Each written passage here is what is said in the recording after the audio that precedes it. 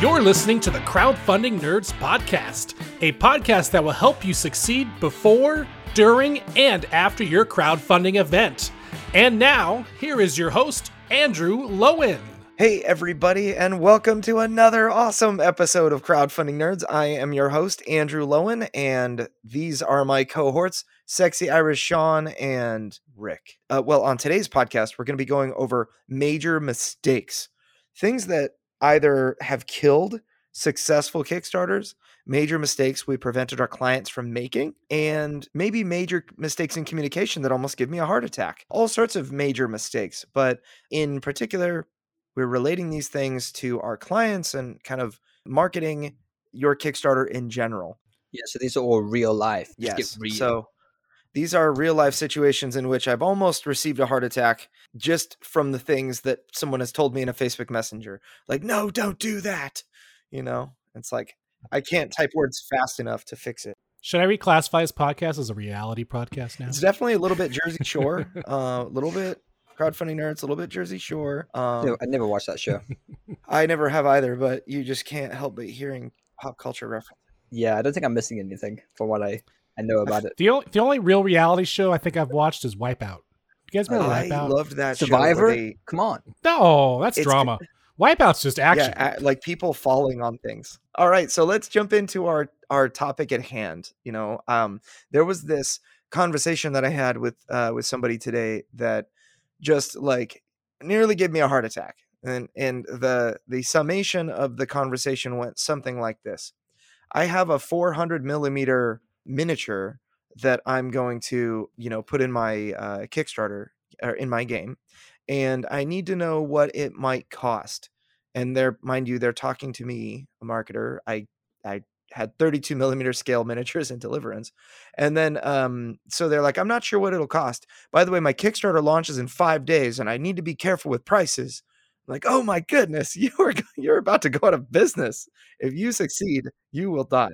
For those of us who are not height, That is 1.3 feet tall.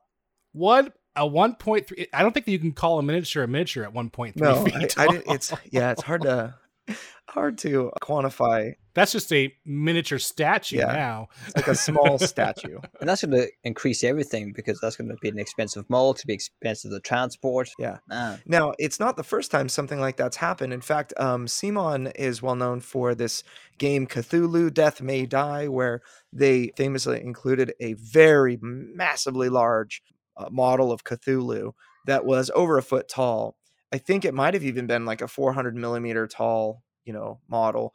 And people, bought it just to have it as like a display. It was like, a really cool thing to display in their gaming room or whatever. They charged $200 for that. And this person, that's kind of what they were using to base their pricing off of. I was like, hey, well, CMON did it for $200. So I'm sure that if they priced their game for that and I priced mine for the same, that the pricing will work out. I'll figure it out and, we'll be able to, as long as I make enough money, all the costs that may arise will be taken care of. And that is not true at all. What was so alarming in this situation was that it was 5 days before their Kickstarter launched and they didn't know. And then they didn't realize that CMON has a minimum number of people that are going to order their game no matter what it is, because they have a very large email list. And this Death May Die was probably projected to make at least $1 million.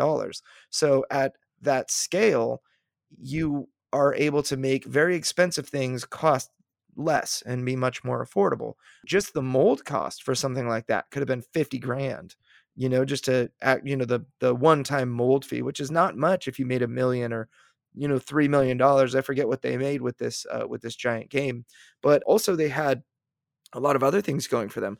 They had a very high quality game designer named Eric Lang, who is very popular for making amazing games.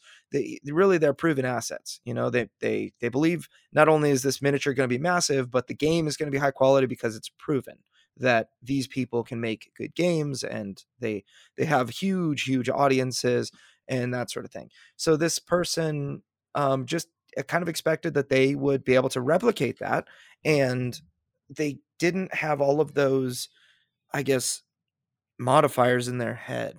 And what I expected was is if this person succeeded in their Kickstarter, that they would lose their house because, I mean, I didn't even know if they were incorporated or anything like that, but I mean, they they would definitely fail to deliver. And so I had a conversation with them. I kind of talked them back from the ledge, and hopefully they take the advice, and we see a major mistake prevented. Also, another thing is, I expected they can't, maybe if other backers saw what this, if the campaign goes live and people see it and whatnot, that when they look at it, they will be able to kind of suss out if this is legit or not, and maybe it would fail to fund because there are other factors that might present. So these types of things can potentially be things that take care of themselves, but so often people will pay for what they think they're going to get and treat Kickstarter like a pre-order store or platform, and it's not that. What's interesting is that it seems like, now it may not happen in this case for this game, but it seems like Kickstarter is getting more strict into these Kickstarter campaigns. I've been seeing a lot more articles online about Kickstarter pulling and taking off campaigns because they think it won't happen. For example, someone was raising funds, I think it was for like a Netflix style anime production, and Kickstarter halfway through the campaign's like, nope, we don't think you'll be able to do this, and we're going to pull you. And they pulled them. That is now a possibility as well. Kickstarter now has the right to themselves to determine if your Kickstarter campaign will be able to come into fruition or not, and pull the plug if they don't think so. It's just strange. Wouldn't they just not approve the project in the first place if that was their suspicion? Well, I think in this case, it also had to do with some advertising they did that wasn't very accurate. They were pushing anime shows and movies that they wanted to have on the platform, but they were never in negotiation or secured or even tried at the time to actually contact the production companies to get those rights. Yeah. So Kickstarter always has the right to stop a project mid-campaign, midway through, and oftentimes that's where the true scrutiny will actually arise, because you don't get paid until the end of your Kickstarter campaign, and Kickstarter keeps all the money for a period of 2 to 3 weeks to make sure that everything is okay. There have been many projects that have launched. In fact, actually, Deliverance, when I got Deliverance approved, I had my page, whatever the Kickstarter story is what it's called, your page that you have all the graphics on it and everything like that. That was filled with graphics that had information goes here, shipping chart goes here. I didn't actually have the shipping estimates there. I didn't have, there was a lot that I was missing, and they approved it because my goal was just to show them I'm going to have this information. I'm going to have that information. I want to make sure I get ahead of the approval process so that, I don't try to launch and then find out that, I have a 3-day approval process, right? So they will oftentimes approve projects that they see potential, and then they will make sure, usually it's off of backers having concerns. It's like, hey, I bet a backer brought that concern to the Kickstarter staff, and then they investigated. There was a game called Massive Darkness by CMON that successfully funded. They've made Massive Darkness 1 and 2. And then there was another game, I can't remember, it was some like kind of space-themed dungeon crawl. But I guess what happened was they copied the Massive Darkness rulebook, almost word for word. And the backers put 2 and 2 together, and they told Kickstarter, and Kickstarter pulled the project down, even though the game had about $180,000 in funding. They stopped that project from continuing because it was a fraudulent, or rather, a copyright infringement, because you can actually copyright rule books and that kind of thing. Also, I think Kickstarter's getting more strict because there are some older Kickstarter projects out there that have been like, funded 5, 6, 7, 8 years ago, and they're still not in fruition. And so I think Kickstarter is trying to be a little more controlling in that part, because they don't want, people, it's their brand, and they don't want people to say, oh, I invested on a project on Kickstarter, and 10 years later, I still don't have anything. They don't want those stories. Yeah. So I think that's another reason why they're getting a little more strict on these requirements. Oftentimes it only takes one project to go sour for somebody to say, I'm never doing Kickstarter again, and that's something that I see on the regular. You have board game groups where somebody will, you'll regularly hear, yeah, I don't back games on Kickstarter. One time I backed this game and it took 5 years to deliver. Or, you've got lots of stories about games that have gone to Kickstarter, raised $1.2 million, and then, several years later, they fail to deliver. Especially when it comes to games like online games, MMOs. One of the MMOs I'm playing is actually just went live to the public this month, and they were a Kickstarter project. However, I know 2 other MMO Kickstarter projects that were funded a long time ago, and they still don't have a public software launch yet. Wow. In fact, one is in possible litigation, because they've we used all our money, we're done. And people are like, well, that's not fair. And there's a lot of drama going on this one that I've been following. So to say that they're still producing, they're like, oh no, we're still working on it. And I got one person working on it to try to keep the litigation at bay. But it's very interesting when it comes to stuff like that. Is that Star Citizen? No. Star Citizen, they're moving. It's just they're like a turtle. I mean, when the stuff they're doing is pretty cool. They have really good playable, you can go on right now and do beta playing and whatnot, and it's not too bad. This game that I'm talking about, their screenshots. Now, of course, gameplay is, people always say that there's a disclaimer that your gameplay that you see on Kickstarter may not be the same as the final result. However, in this case, it was way night and day. Oh, look at this beautiful, 4K graphics. And then it goes to the game and it's stick figures. And the playability and the tasks were matching up with the Kickstarter. So yeah, this game, they raised, I think, a couple $1 million, and then they raised a couple more as an after funding. The money just vanished. They hired all these people, they did work, and then it didn't turn out the way they wanted, and they ran out of money. And that's a crazy thing to happen. So it is pretty crazy. Do you want to talk about the failure to incorporate? Because let's say that these people went forward with their foot and a half miniatures and got into some trouble when not able to deliver. What would be the disadvantage of not incorporating as a business? So corporation.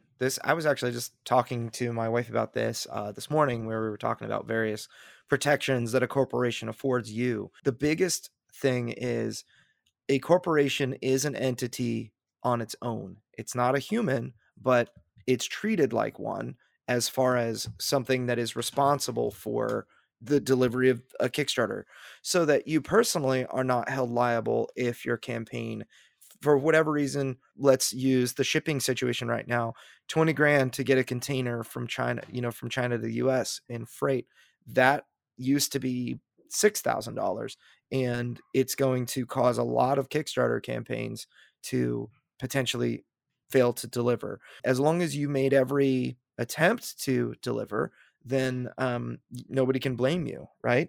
And if you can't deliver, you have to make an attempt at refunding. And if you spent all of the money on the happenings of the business, you can't really, you made your best effort. That's all that you're required to do. But let's say somebody's upset about that, and they can file a lawsuit, and they can say, hey, look, I lost $100 on your game, and so did 1,000 others, right? That was, $100,000 that we gave you, and you failed. So we want our money back. Well, they can actually sue the corporation, but what they cannot do is sue you personally. If I'm incorporated, the only thing that they can attack would be the assets of the corporation. And if it just so happens that your corporation ran out of money trying to deliver its product, then they can't sue you personally. And that is exactly why a corporation is valuable. So the FTC, the Federal Trade Commission, actually has gone after Kickstarter campaigns that failed to deliver because you are the steward of this money. The Federal Trade Commission, Securities and I forget what it's called, the FTC, they will go after you. The government will go after you if you potentially if you fail to deliver. But if you actually tried, then you'll be okay. Now, if they find out, let's say that you took half of the money and then put it into your house as like to pay down your mortgage or something, that is something that not even a corporation will help you. So you take this money and you personally pull it out. I mean, then the corporation can't protect you because you basically are committing fraud. It's a the money trail. It's all about where the money goes and who has the money and that sort of thing. So if you decide, in your infinite wisdom to pull out a bunch of money from your company and send your family on a nice vacation or something, you can't, I mean, it's possible that they can do what is called piercing the corporate veil. That means that they can, so this corporate veil is what protects you.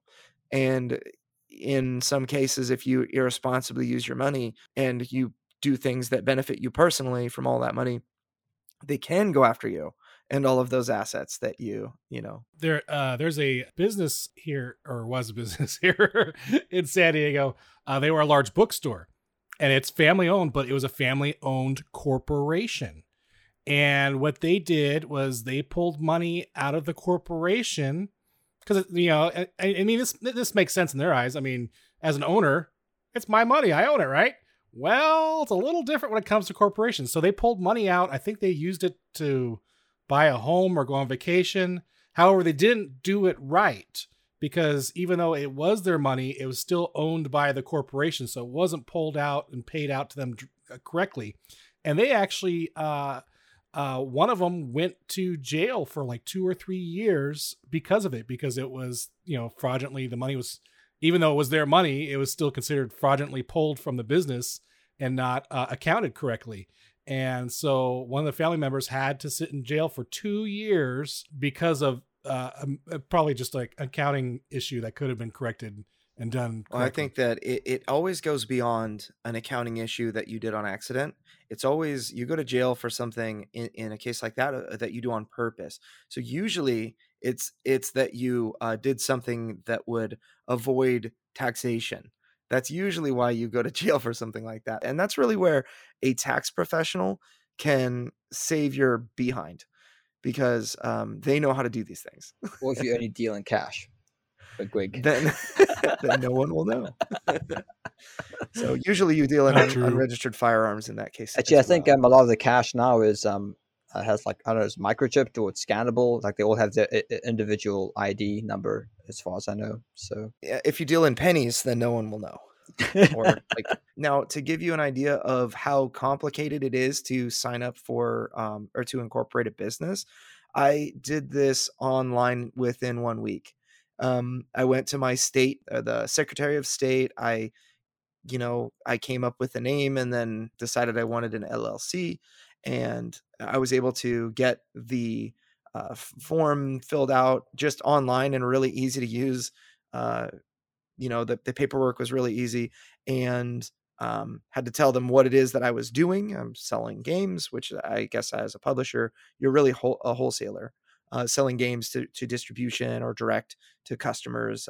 You could be like a retailer, but and then I'm like, oh shoot, I have to have for Kickstarter, they need you to give them your federal tax ID number. And that took me like 20 minutes from the time I started on the website to the time that I finished and got my tax ID number via email. It cost me $5 to get a federal ID number. But then it costs you $800 to file your LLC paperwork. Yeah, that's the tax time, right? That's tax time. So one thing that clients have often failed to do is communicate which regions they are shipping to or fulfilling. And this involves your ads. Sometimes we can sort of naively think, oh, they're doing worldwide shipping and, we're going to target the the regions that are going to get them the best return. But oftentimes I've had to just reach out and say, hey, just want to, before I create this new ad set targeting continental Europe, are you shipping to continental Europe? And sometimes I've had the responses of no. I'm so glad I've sent that email, because I could just spend a bunch of money targeting ads on a region that they weren't even fulfilling to. So I suppose keeping those lines of communication open with your team is really important. Not assuming anything is also really good. It's taught me to slow down and ask people and verify before I do any sort of big changes like that. I think that slowing down is great advice overall. A lot of people have this idea in their head of when they need to bring their game to Kickstarter, and they have these goals and these plans and dreams, and they're really serious about them. But I feel like they act like EA Sports when it comes to delivering products. They're like, well, Madden 2021 is released in 2021. We can't have it released in 2020. We can't have it released in 2021 because we don't know why. We have to release Madden 22, and that gets released in 2021. So you've got to deliver now. And there are tons of bugs, tons of issues, and everyone's always pissed at EA. So be like Blizzard. Blizzard says it's ready soon, and that they even trademarked the word soon. It's like soon could mean 1 year, could mean 3 months. We don't know. It's ready when it's ready, right? We'll just be like Valve and say it's in the pipeline and never deliver. Come on, Half-Life 3. I know, right? Oh my goodness, that is a long time coming. So yeah, so I think that that's a really important lesson for the rest. Really, it's like the umbrella lesson is take your time to do what you need to do so that you're prepared when success hits you. We talked earlier, a long time ago now, about catastrophic success. We had this podcast. It was like 4.5 possible outcomes to your Kickstarter. And, catastrophic success is that you succeed in a way that is going to cause you lots and lots of problems later. Oftentimes it's because you didn't consider all the things you needed to consider. You didn't work to understand the things that you needed to understand and work out the problems that you needed to work out before you went to Kickstarter. So, one of the biggest ones that I see on this front is when people fail. Actually, before I say this, I was going to say when people fail to get proper manufacturing quotes. But before even that, people fail to educate themselves.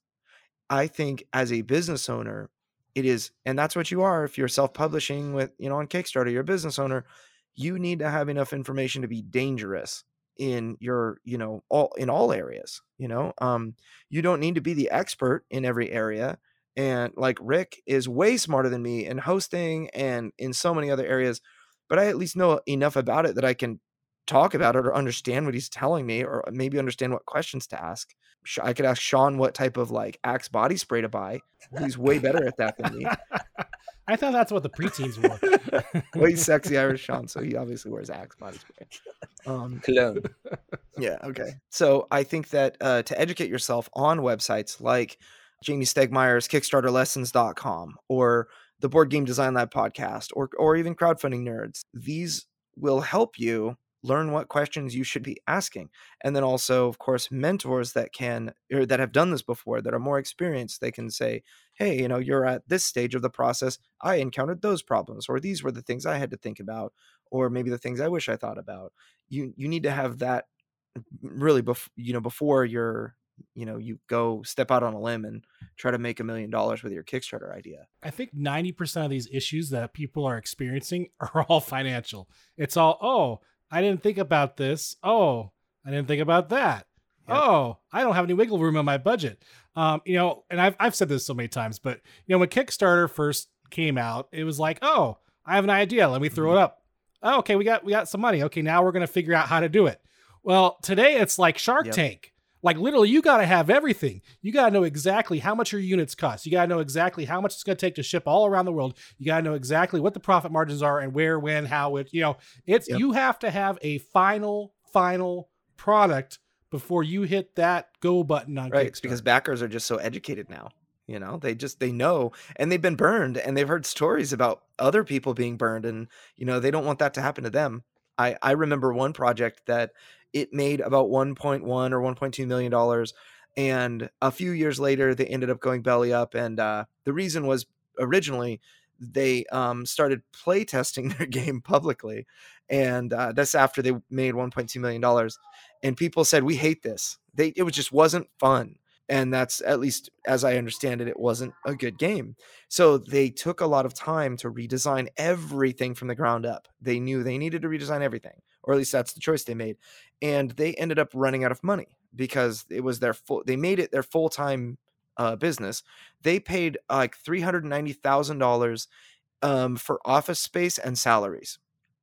And they ended up, the manufacturing bill was like $790,000 in shipping and everything, and they didn't have enough money to deliver all the products. So it became this famous cautionary tale of, you basic. I mean, they jumped out on a limb and went for it, and they had a ton of administrative costs that just ate up everything. I mean, they should have delivered a bad product is what they should have done versus, they were way too far in, but really what they should have done beforehand, they could have had a huge winner if they just simply play tested before. So Andrew, how many quotes should people get before they should be satisfied? Okay, I've got a decent idea. Is 2 enough? 3, 7? What's the number you're looking for? That's a great question. The first thing I would say is the default answer that I have is 3. Get 3 bids. And this was given to me by my mom, actually, who's one of my number one business mentors, my own mom. And she told me get 3 bids. And I think that's a good starting point. I think that if you were to go for like 10 bids, I actually went for 9 bids. Initially, I reached out to every shipping, manufacturer that I thought was respectable. Who did you settle for? So Longpack is who we're working with right now, and that's a good place to start. Yeah, there you go. Longpack is a great company with great processes and a big proven track record of success and that kind of thing. You absolutely need to get a couple of bids to know what a good price is. That's part of the purpose of getting a manufacturing multiple quotes is you're going to have people, give you one set of numbers, another set of numbers that might be wildly different. Let's say one person gives you a really low bid and the next one seems really high. You need that third bid to tell you who's crazy. If the third bid is like high as well, then that the people who are charging you less are not going to do a good job. If you get the third bid and it's also low, then that the person who charged you a high amount is going to be, they're trying to take advantage of you. But so yeah, 3 quotes I think is really important. For me, I did more than that. I chose my companies after I got the initial quotes back and said, okay, these people have like the most reasonable pricing, and also the customer service was good. The responsiveness was good. I'm going to go with these people and seek for a more detailed quote when it comes close to actually, time to get the specifics figured out, narrowed down, and manufacturing started. So definitely 3 bids. Also, make sure that you're finding people based on referrals. I think Minion Games has a good list of manufacturing companies that you can start with. This is the late James Matthey, his website.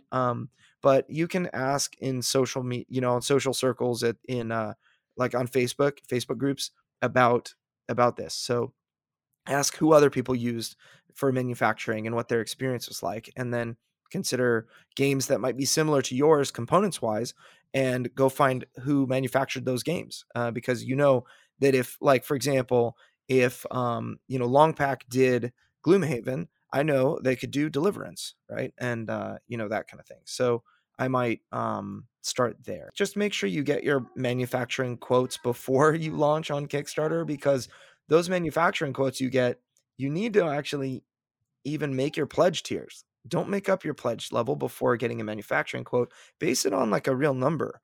That's a huge mistake where people put the cart before the horse, And then I think another mistake is treating those quotes as gospel and not as estimates, right? So you need to have a bit of space in your pledge pricing to account for a higher price or potential higher price.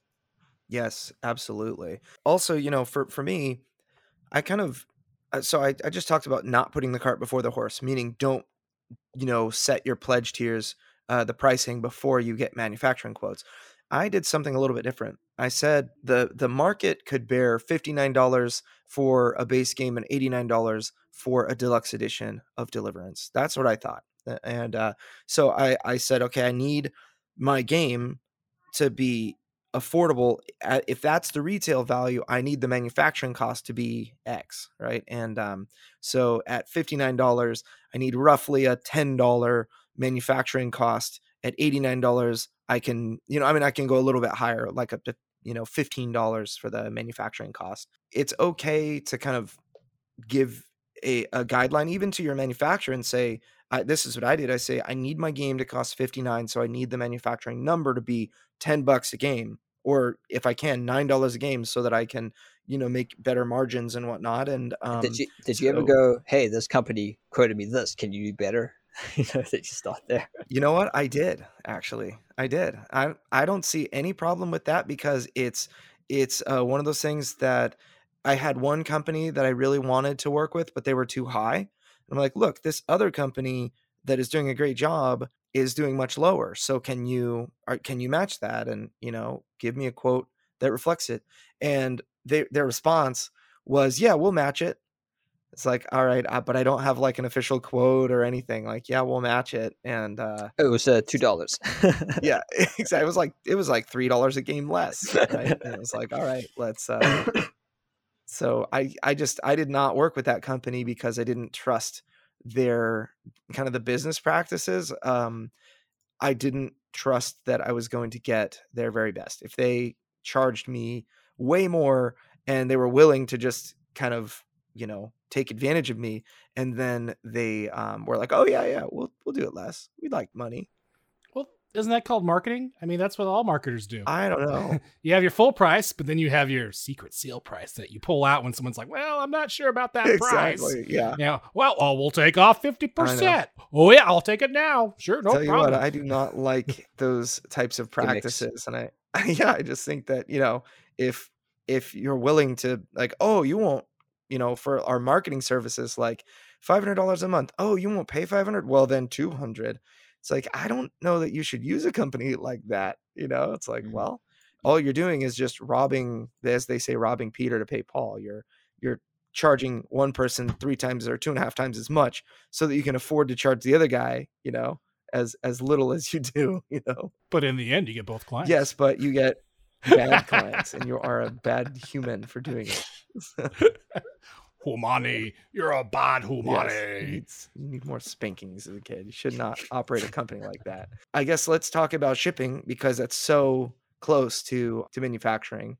It's you really need both estimates before you go to Kickstarter, because you need to give shipping estimates. I've seen, in fact, actually one campaign I thought was so cool. I saw this game. It actually successfully funded, but they had, I don't want to name it because, who knows, that maybe they're listening, but I just don't want to throw any negative press their way. And I think that they had a fantastic game and they're a good company. They just unfortunately went live on live to Kickstarter with a shipping estimate that was 3 times higher than it should have been. 2.5 times higher than it should have been. And they got into big trouble. So I saw them marketing at conventions. I thought, wow, this is going to crush it. They had such a cool concept, and like kind of in the JRPG theme. And, they wanted to make it like you're playing a Japanese RPG board game. And I loved it. And I loved the art and I loved everything about it. But man, they ended up falling on their face because their shipping price per game was like, so they had like a $90 game, but their shipping price was $38 or like $39 into the US for a $90 game. That is very unpalatable for people. So you had the initial burst of like $75,000 or to $100,000 on day one, which was amazing. Then you had people canceling their pledge, more people canceling than not, for probably 2-3 weeks of their campaign. By the time they got their shipping prices figured out, and they're like, oh, we could do it way less expensive if we did it this way. They missed 3 weeks of growth and had 3 weeks of shrinking instead. It could have been a or $500,000 swing because they failed to really get proper shipping quotes and let people know what the numbers were going to be before they launched. I think that that's such a missed opportunity. And so you really need to have great shipping quotes. You need to get, if you're going to ship to the EU, you need to know what it's going to cost to go there. That's quite complicated now because of VAT and everything changing in the UK. You need to talk to ShipQuest for that information. The idea is that you need partners here. So you need to talk to Quartermaster Logistics or Funnigan or, ShipQuest. These companies are going to guide you and tell you all of the things that you didn't know, so that you can actually put estimates together that are somewhat in the ballpark when you actually deliver. So yes, we spoke about a little bit about this last week, but we had a client of ours who had his Facebook account banned, and it happens.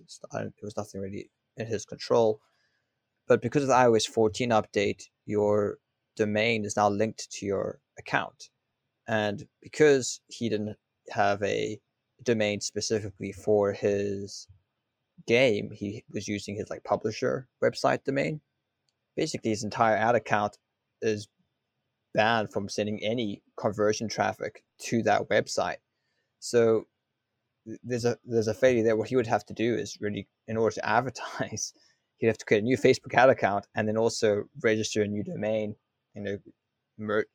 migrate his website or just create a site specifically for his game if he wants to use Facebook ads. So it's having a backup plan if things go wrong. I think that's really the key. And I suppose it's about getting into contact with people in the industry, professionals who can inform you of some of these hazards that you might not even be aware that they exist. Facebook is like, trigger happy. They'll trigger you first and then review later. But I've noticed a lot of the large corporations are doing that, and that's causing problems. So like Sean said, if you're going to be using one of these larger companies that have a lot of sway and power, make sure you have alternative things like, alternative domains, alternative accounts, just in case something happens. You're not completely screwed, I guess would be the okay word to say on this podcast. Stranded. Don't be the same thing happens with the email list, right? Always back up your email list on your actual computer. Yeah. I mean, I heard of a photographer. I'm in the photography business on the weekends, not during business hours. And and this photographer relied heavily on Google products. He had Google Drive, Google Photos, Gmail, and he got banned for some reason, and they locked everything out. And he completely lost everything because he didn't have anything on. He relied on the one main product without redundancy and without backups. In fact, even I was laughing one day because I was going through my Google accounts, and there was a Blogger. They still have Blogger. And I'm like, oh, let me check out Blogger. So I click on the Blogger icon. It says I'm suspended. I'm like, what? So they had a little form you could fill out. And I said, I don't recall the last time I've ever used Blogger, but is there any way you can activate it? Just clear out whatever is in there and activate it. And I just got a response back this morning saying, we reviewed your account, but you did violate one of our policies, but they won't say what. I don't even know what it was because it's been so long ago. So we're not reactivating your account. So yeah, that's another thing that these companies do. They just say you violated our terms and conditions, and they link it. And there's 500 things there. And they have I was saying there's 300 terms and conditions. Dude. Yeah. So I think that redundancy, it just simply means have a backup. If your best laid plans go awry, have a way, a second account, a second, another plan. Redundancy. A great example of this would be, what if your Kickstarter doesn't fund?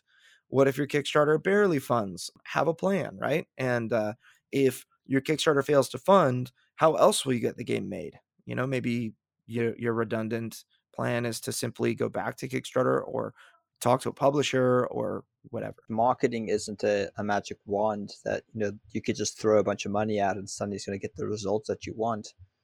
That there are things which are out of the control of the marketer and also out of the control of the publisher themselves. And this is why when it comes to ad spend particularly, we're always quite conservative with ad spend, and we always ramp up once we see results. And that's sort of been our try and tested method, is you always scale with results. If you're faithful in little, be faithful in much, and that's sort of the philosophy that we apply to ad spend. and this is a professional marketer that does marketing for a living and gets paid by clients that want marketing services from us, saying, you got to be careful on all the people that ask you for marketing dollars, because there will be no shortage of people that say, you have money, you should give some to me and I can help you make more. I mean, that is like the basis of like every Hollywood scam. Like when somebody makes money, like every rapper has a story about how they made money, and then some guy comes out of the woodwork or is introduced to them saying, I can take that money, invest it, and you'll triple it or whatever. And then all of a my sudden, brother seems to have he lacks the ability to discern Ponzi schemes. He'd be explaining, hey, I got this really cool business idea. They'll go like the secret, how to make money quickly. It's like, this sounds like a Ponzi scheme. Like, what you describe me sounds exactly like a Ponzi scheme. All we have to do is just get a ton of people selling. You put money in and you get money out. And I don't really know how it works. Yeah. Works just like an ATM. That's it's all probably going to stop at some stage, and then you won't get the money back, and they'll be gone. Another area that I would classify as a major mistake is so you spend all this time setting up your marketing, setting up your social, your community on Facebook. You have a Facebook group and it's vibrant and active, and you have an email list that you've been building, and all of this effort goes into the launch of your Kickstarter. And then you fail to send your Kickstarter email out that day, or you do it like at the end of the day, or it's like a really weak email that has very little thought attached to it. That's a huge mistake. Why would you do that? Why would you spend all this time investing into building an email list and then send out like an afterthought email? Hey guys, our product launched maybe about 9 hours ago, but we forgot to tell you. Sorry. We're 30% funded. Let's see if we can do it. It's like, if you just sent your email out when you launched, you would get, 70% funded in the first hour, and then fund 100% the first day, and you would have a much better trajectory. I was going to say, if you're cool like Andrew, you'd have a launch party, a live launch party with everybody. I will say, though, that launch party caused a delay in some of my other things, and I think that it went a little too long, but, lessons learned. It wasn't terrible. It was actually kind of fun. Yeah, I was there. One thing I do is I subscribe to the email list of all of our clients, so I keep a general eye on what they're sending out, just to make sure that they are actually sending out emails regularly. And we send them a schedule as well, of a suggested schedule of what they should send out. And we even had some clients of ours who failed to send their we are live email, and so it does happen. And I guess you can get so busy, so you really want to plan ahead for all these things. Why aren't we making any sales? Oh, we forgot to hit the start button. I think that it just kind of goes, I guess the best piece of advice that I would have for a creator that has recently been through a launch day, and the first week was just completely insane for me. But the launch day, there are so many things vying for your attention. Do the most important things first. The most important things on launch day involve you telling everybody that you launched. And make sure that everybody knows that you launched. Make sure that, if somebody says, hey, I can't find your launch, link, make sure that they can, and make sure that all the other people that are not telling you that they can't find your launch link, can find your launch link. Yeah, I think that's a general rule of thumb for life in general. Every time you sit down and you're preparing your Kickstarter, work on what's going to move the needle the most, or what you perceive is going to move the needle the most. It's easy to get run down by the minutiae of different things which are important that you get done, but they might not be urgent, or they might not actually be that impactful to the overall campaign. So it's just using some common sense. And that's all the time we have for this week's episode of Crowdfunding Nerds. A big shout out to all those lovely Kickstarter people online who have made mistakes. Not because you've made the mistakes, but it's been a learning opportunity for all of us involved.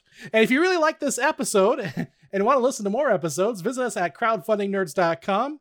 If you need some help thinking ahead on your crowdfunding experience and project, visit nextlevelweb.com/Kickstarter, and we will help you out. And that's all we got. We will see you next week. and stay nerdy. Ciao.